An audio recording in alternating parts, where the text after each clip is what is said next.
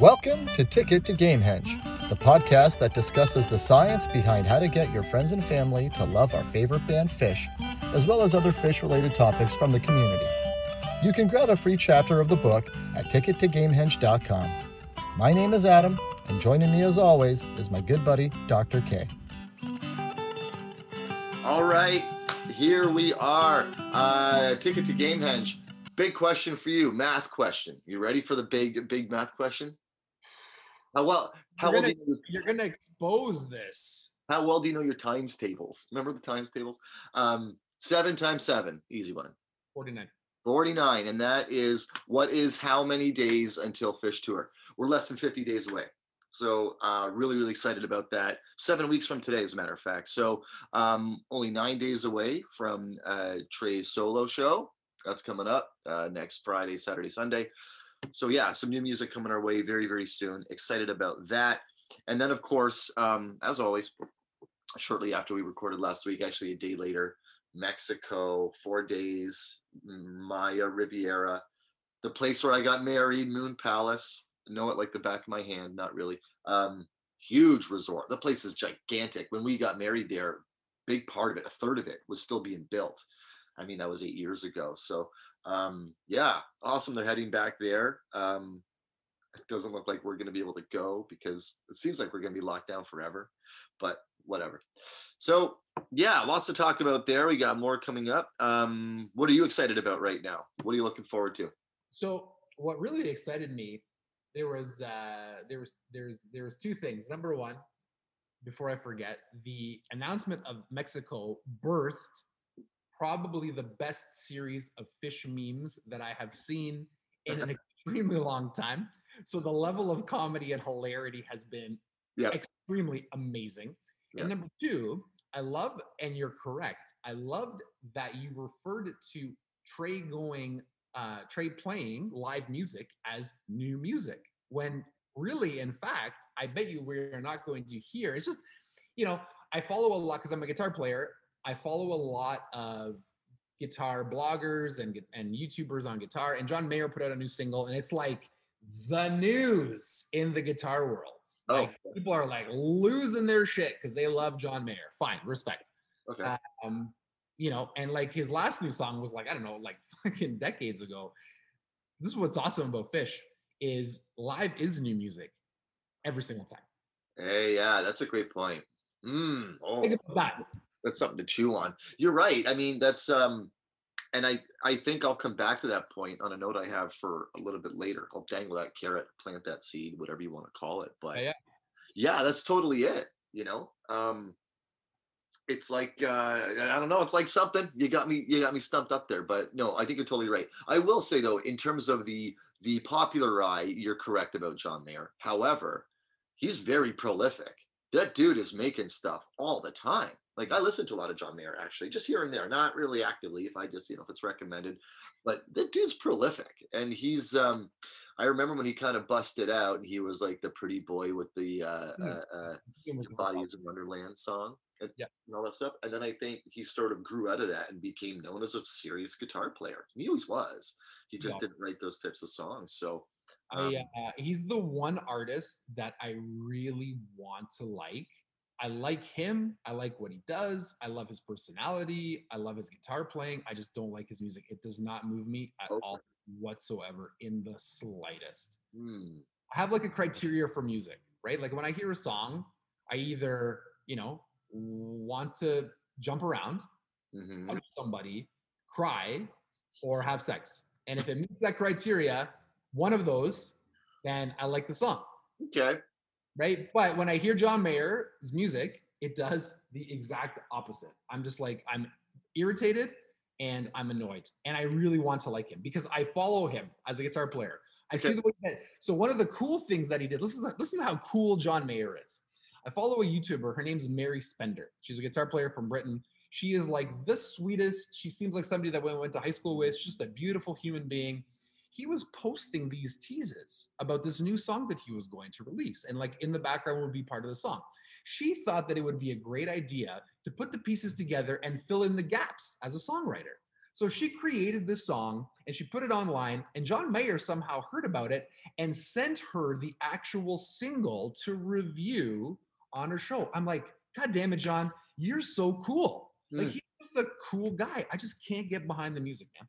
So, okay, interesting. So, are we talking about his original music? How do you feel about him either A, playing covers, or B, playing with the Dead and all the other stuff that he tends to branch out and do? He is outstanding. For the Okay. Dead and Company, he is amazing. I don't think they could have picked a guitar player who could add their own style, because he absolutely, when you hear three notes, you know that is John Mayer, and I think that's like, I think as a musician, that's one of the standards that you want to hit as a musician. You want people to hear you and Yep. your unique voice.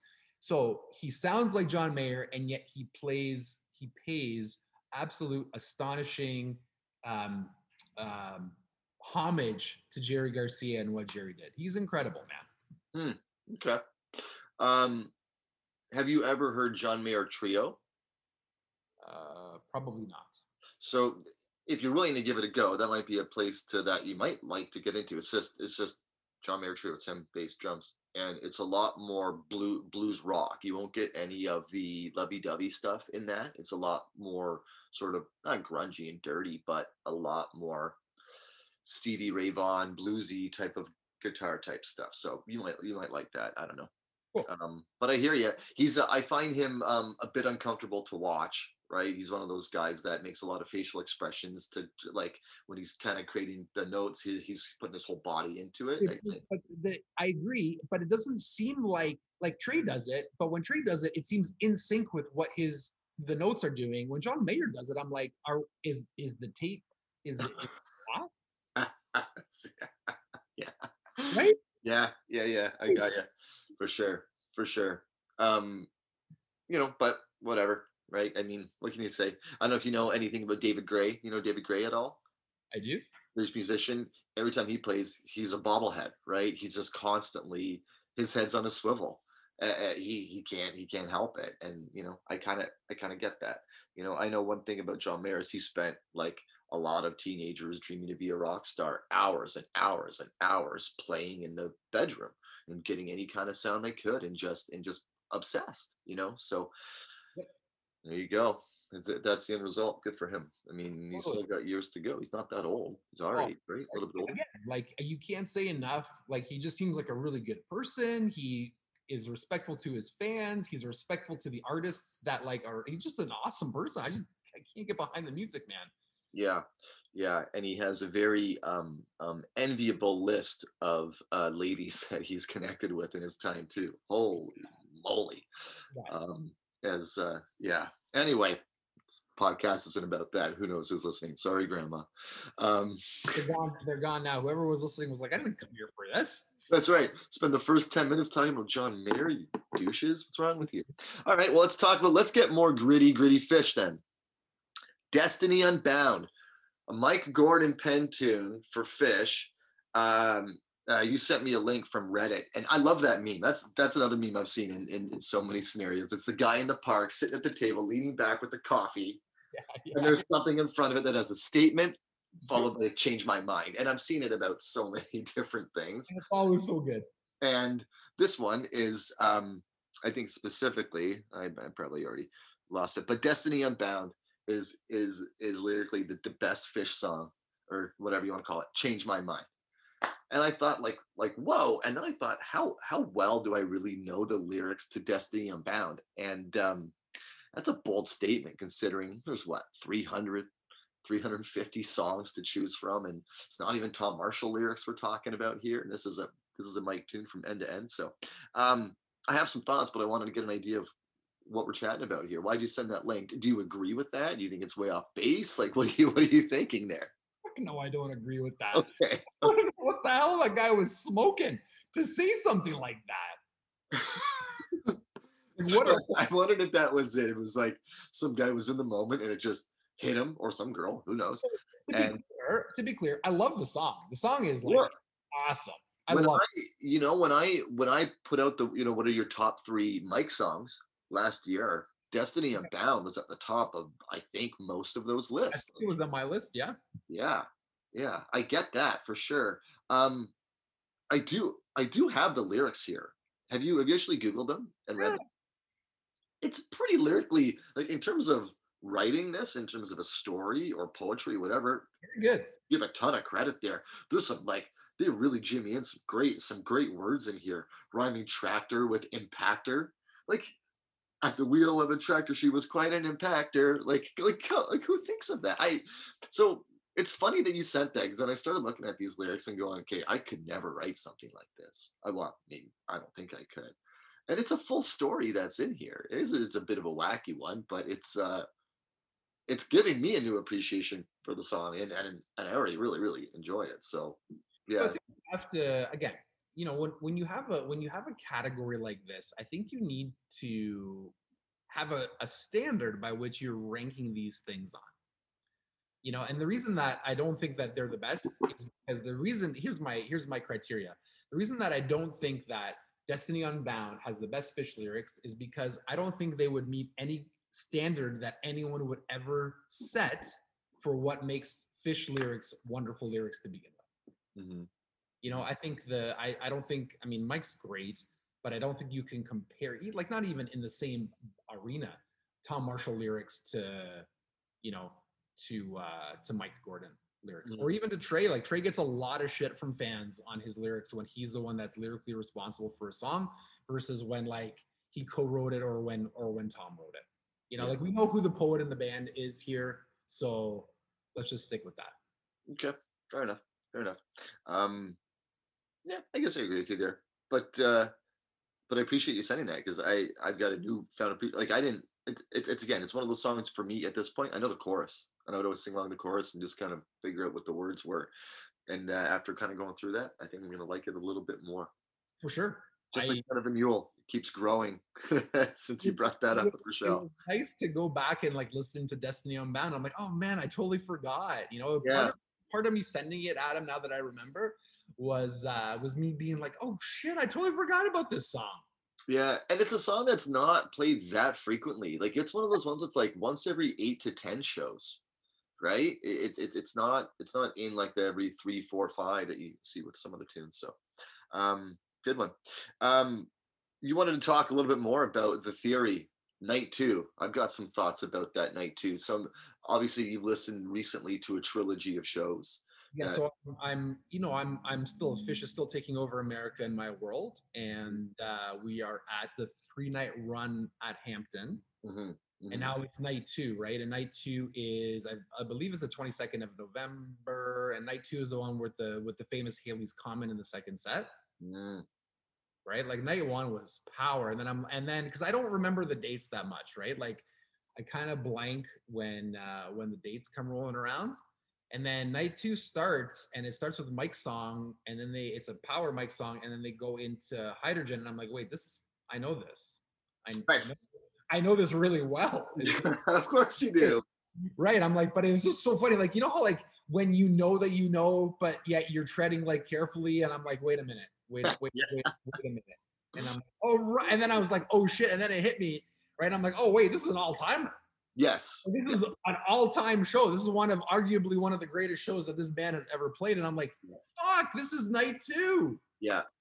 I have I was thinking about that, and I've been thinking about this from a more logistical life approach. So this is what I'm thinking might be part of the reason for this. And I actually did an exercise. I went back and looked at the Baker's Dozen run to see, they were, because built within those 13 shows were 3-night stints and 2-night stints. So I looked at the 3-nighters to see if the middle shows within the threes were the higher rated shows. And in a couple cases they were. In one case it was not. But I was thinking about when there's a regular tour and how it would logistically go. Day of the show, they more than likely arrive at the venue that morning, that afternoon, right? It's a travel day. They're getting into sound check, whatever. They haven't really had any rest from like regular night sleep. Day two, they're in the same venue. They're not leaving that day either, right? They probably have almost more of a day off. They have time to relax, to do other things. And I just think from a wellness point of view, they're just probably in a better frame of mind on night two. because of all the hustle and bustle and things that would probably be going around that scene at that time, right? You don't have to worry about all the, the tickets for the family and the other people that are coming because you probably set that for the whole 3 nights. You've blown it out on night one. Night two, because of the day going into it, would be a lot more chill and relaxed and a lot more, I would think, favorable in terms of time. You know what I mean? And then night three, they're heading out, right? Who knows what's been going on that day because they probably aren't staying over. They're heading out, flying out to wherever they're going. The buses leave and the trucks leave and the band members go back if they have a break home or on to the next venue. So I think it's more that. I think it's a stability thing that provides to the organization that just leads to a more comfortable night, more loose feeling, and then boom, off you go. I What do you mean, think about that? I think that makes a heck of a lot of sense. I wish we had a way to test against that. Well, this is what we do. We keep going until we finally get in with the band and we can just tour with them and then we just do it ourselves from the side of the stage. We just figure it out. No, bad plan. Okay. I don't know. It's a great plan. I just don't put the band on the side of the stage when I'm with the band. I'm playing. I'm going to be out there.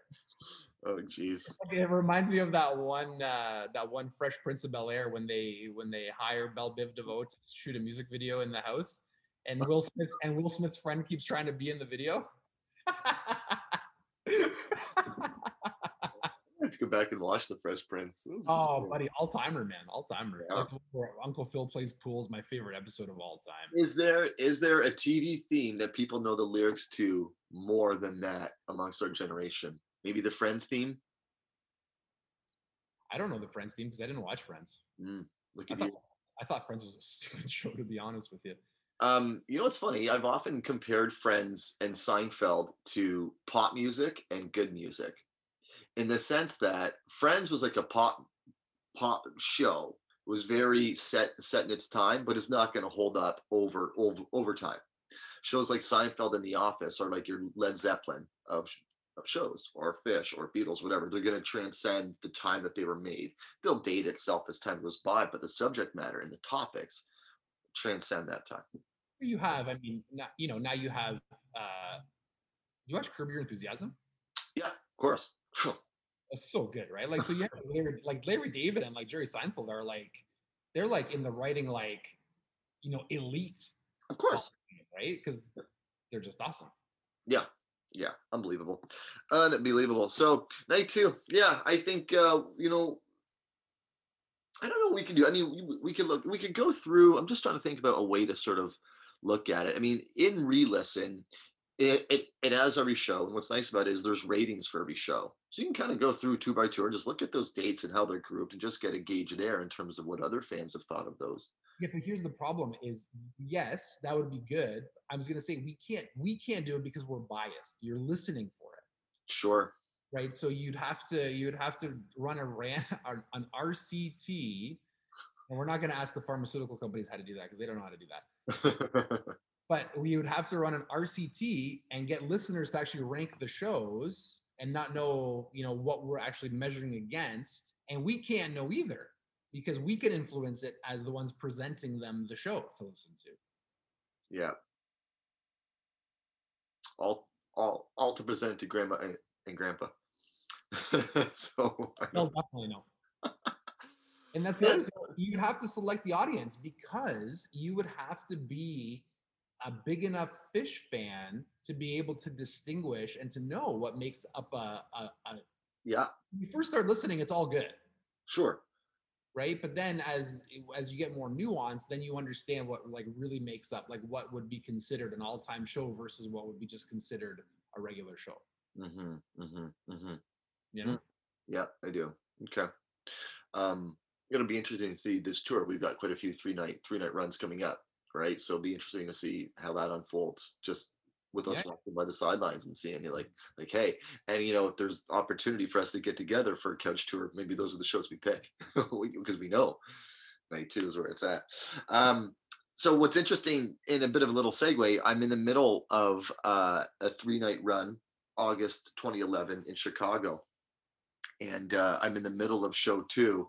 And I have to say, so far, I got to believe that show 1 is going to be the best of those 3 nights, just from what I've heard so far. And I made the note on here, and it's we kind of touched on it, I think, off air, about the little things. You know how little Yeah. things can become big things. And one of the things that I love about Fish, that I think all fans do, is just these little nuggets that they give you here and there that just make you really appreciate what they're doing. So, without spoiling it, if you want to go and listen to it, check it out. And you've obviously heard it because you've heard every note of 3.0. But at the end of the show, they're coming out for the encore. And before starting, Trey says, normally when we come out for the encore, there's somebody at the side of the stage, because all these places have curfews. They tell us, what the curfew is, and everybody's kind of, oh, and he goes, but nobody told me that, so we're just going to keep playing. And then they play like a 40-minute encore with 5 songs, and it's like with each passing song, it's like, is there gonna be another one? Holy shit, there's gonna be another one.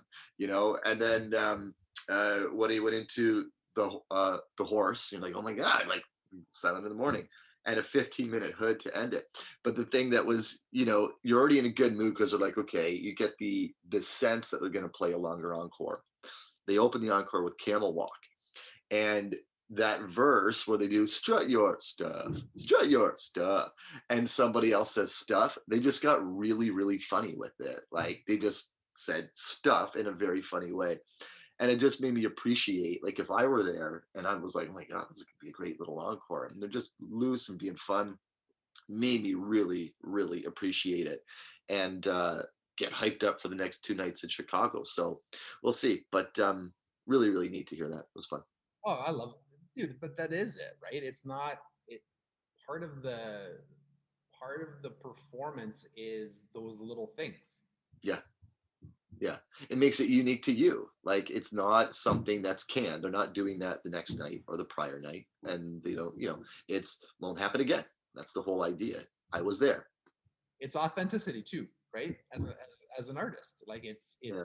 again, I think we've covered this like numerous times. It's the same reason why people shit on Trey for writing light and light and life lyrics. Like, that's where he's in his life, man. Like, he's just Mhm. being authentic to himself.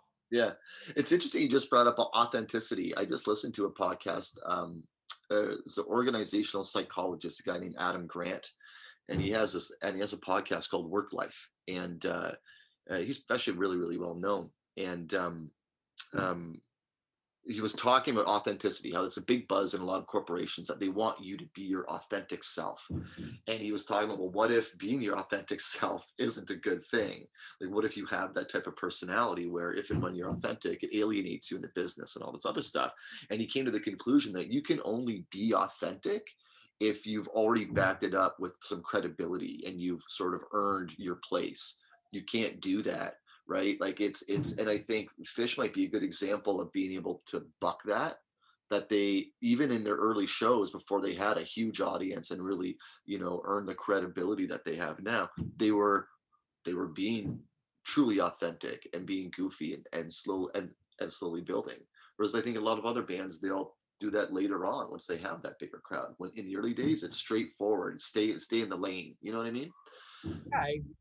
Yeah, I totally agree. I think, I don't think, I never get the impression that Fish started because they wanted to become famous. Mm. I get the impression that they started because they just wanted to make music that they would enjoy. I think that's one of the reasons why we like them so much. They've always just been, at least musically and performance wise, they've always just been them. Hmm. Hmm. Yeah, that's fair. That's fair. Right? Like, I mean, I think the other bands that have stuck around and are the same. Right. you Yeah. know, versus people like get a certain way or somebody tells them they have to be a certain way. And fine, that might lead to success, but I don't know, man. You get to the point where people are like, oh, you're selling out. Like, has that ever, like there's a couple of business moves. Like, I can't get over the serious thing. I'm gonna beat that drum till the day I die, I think. Hmm. But like, for the most part, I don't know, man. I think every decision that they've made, at least that I've seen, has come from the same place. Yeah. Yeah. I agree with you. Um, Yeah, you sort of made me think about I don't know why, but the Foo Fighters just popped into my head. About they just sort of plowed along with Ingenuine and done their thing, and they just announced they're going to be playing a sold out show at Madison Square Garden like next month. So MSG is back on, and that of course fuels the rumors for New Year's Eve. I mean, that's already started, which could be interesting if we do that. You think that'll happen New Year's Eve? Yeah, at this point, why wouldn't it happen? Yeah. Assuming it's there, maybe not somewhere else, but. I mean, if there's music happening, like why would MSG book anybody else other than the only band that has a banner in MSG? Like, there's got to be some loyalty to MSG from MSG. Yeah. At this point, Yeah, I would guess so. Especially with Beacon Theater, that's all in that group too, and clearly there's a relationship there. So. Yeah, 100%. Awesome. All right. I got one last topic, but I think I'm going to save it for next week. I'm going to get a little bit more evidence on that one before we dive deep. Let's just say I'm not super prepared on it. It was a if we have time kind of a topic, and it can wait. Okay, cool. All right, dude. Okay. Looking forward to seeing some fish this weekend. Old fish. That's going to be a good time. I don't know. All right. I hope nobody's watching this. Take care, everybody. Smash the like button. Subscribe. Tell a bunch of people. Tell us what you think. If you have a way to get a hold of us, there's emails. Go to the website, tickettogamehenge.com, and all that great stuff. Take care, everyone. Have a great week. See ya. You've been listening to Ticket to Gamehenge. In addition to wherever you find your podcasts, you can find us on Instagram, YouTube, and of course, tickettogamehenge.com, where you can grab a free chapter of the book, How to Get Your Friends into Fish. Make sure you subscribe to stay up to date on the latest episodes. Thanks again for listening, and until next time, keep sharing in the groove.